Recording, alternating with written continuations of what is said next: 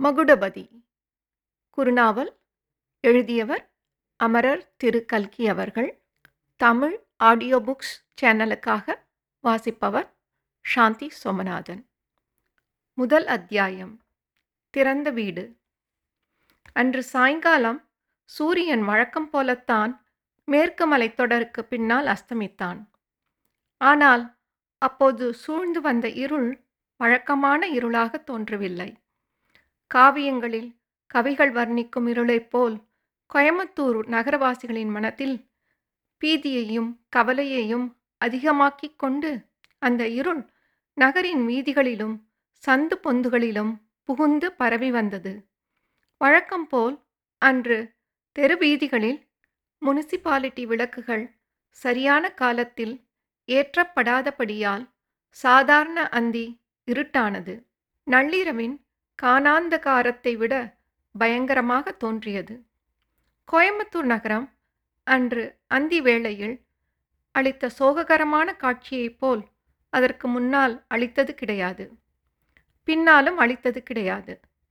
நகரின் பிரதான வீதிகளில் விளக்கேற்றும் நேரத்தில் சாதாரணமாய் காணப்படும் ஜே ஜே என்ற ஜனக்கூட்டமும் வண்டிகளின் போக்குவரத்தும் கலகலப்பும் அன்று காணப்படவில்லை. கடைத்தெருக்கள் பாழடைந்து காணப்பட்டன. வீதிகளில் வீடுகளெல்லாம் சாத்தி கிடந்தன. ஜன்னல் கதவுகளும் மூடப்பட்டிருந்தன. மேல் மாடிகளிலிருந்து எட்டி பார்ப்பவர் கூட இல்லை. பெரிய வீதிகளில் ஜன நடமாட்டமே கிடையாது. சின்ன தெருக்களிலும் சந்துகளிலும் அங்கே இங்கே அபூர்வமாக இரண்டொருவர் நடமாடிக் கொண்டிருந்தார்கள். அவர்களும் முன்னாலும் பின்னாலும் பீதியுடன் பார்த்து கொண்டு நடந்தார்கள். அவர்களுடைய முகங்களை பார்த்தால் பேயடித்தவர்களின் முகங்களாக காணப்பட்டன. தெருக்களில் நிற்க மனமில்லாதவர்களைப் போல் அவர்கள் அவசர அவசரமாய் போய்க் கொண்டிருந்தார்கள். கோயம்புத்தூருக்கு என்ன நேர்ந்தது? நேற்று வரை அவ்வளவு கலகலப்பாகவும் திருமகள் விலாசத்துடனும் விளங்கிய நகரம் இன்று பாழடைந்து கிடப்பானேன். திருமகள் தமக்கு என் ஆதிக்கம் இன்று அந்நகரில் எவ்விதம் ஏற்பட்டது? இதன் காரணத்தை அறிய வேண்டுமானால் நமது கதை ஆரம்பமாகும் காலத்தை, வருஷம், மாதம், தேதியை கூட கொஞ்சம் தெரிந்து கொள்ள வேண்டியது அவசியம்.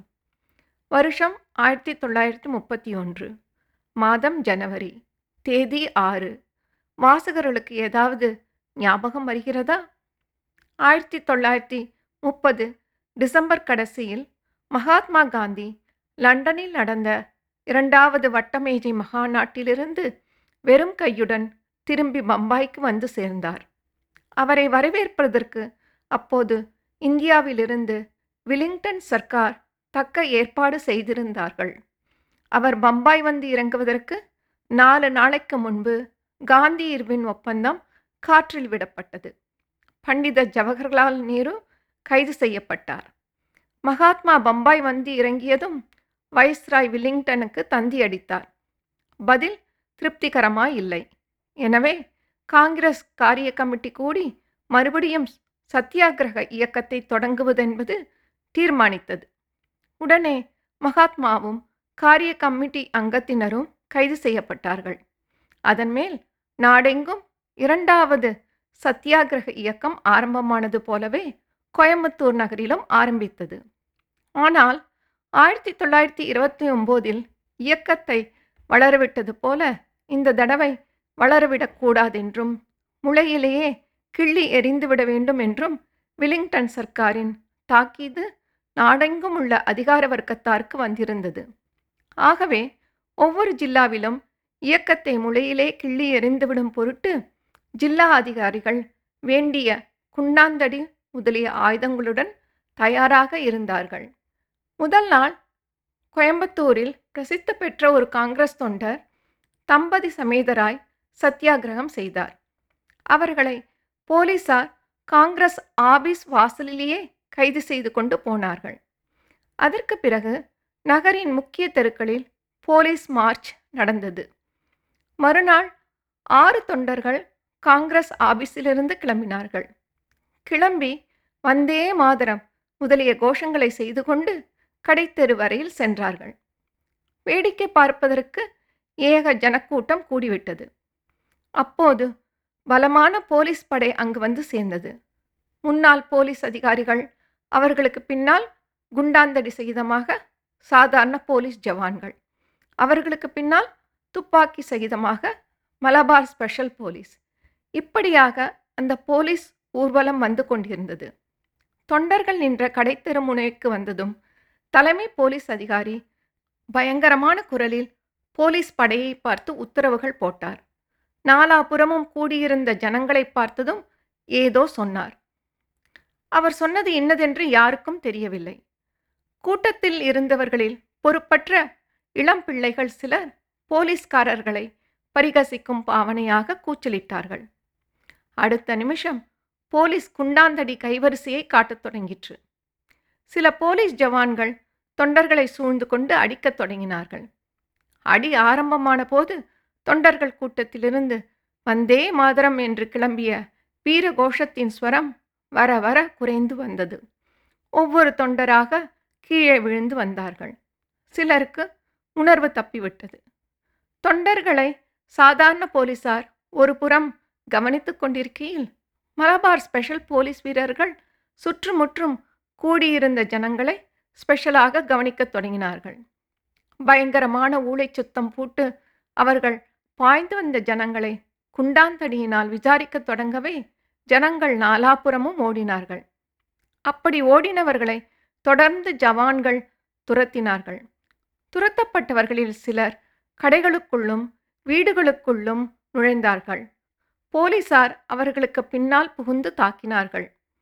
தெருவிலே போனவர்கள், வந்தவர்கள், வண்டிக்காரர்கள், வீட்டுக்காரர்கள், கடைக்காரர்கள், கடைக்கு வந்தவர்கள், வேடிக்கை பார்த்தவர்கள், பார்க்காமல் ஓடியவர்கள் ஆகிய சகலரும் பட்சபாதமின்றி அன்றைய தினம் பிரிட்டிஷ் அதிகாரத்தின் மகத்துவத்தை மண்டையிலும் முதுகிலும் தோள் பட்டைகளிலும் முழங்கால் சில்லுகளிலும் அனுபவித்தார்கள். கடைத்தெருவில் சில கடைகளுக்குள் போலீசார் புகுந்த செய்தியை கேட்டதும் எல்லா கடைகளும் மளமளவென்று சாத்தப்பட்டன. இதற்குள் செய்தி ஊரெல்லாம் பரவிவிட்டது.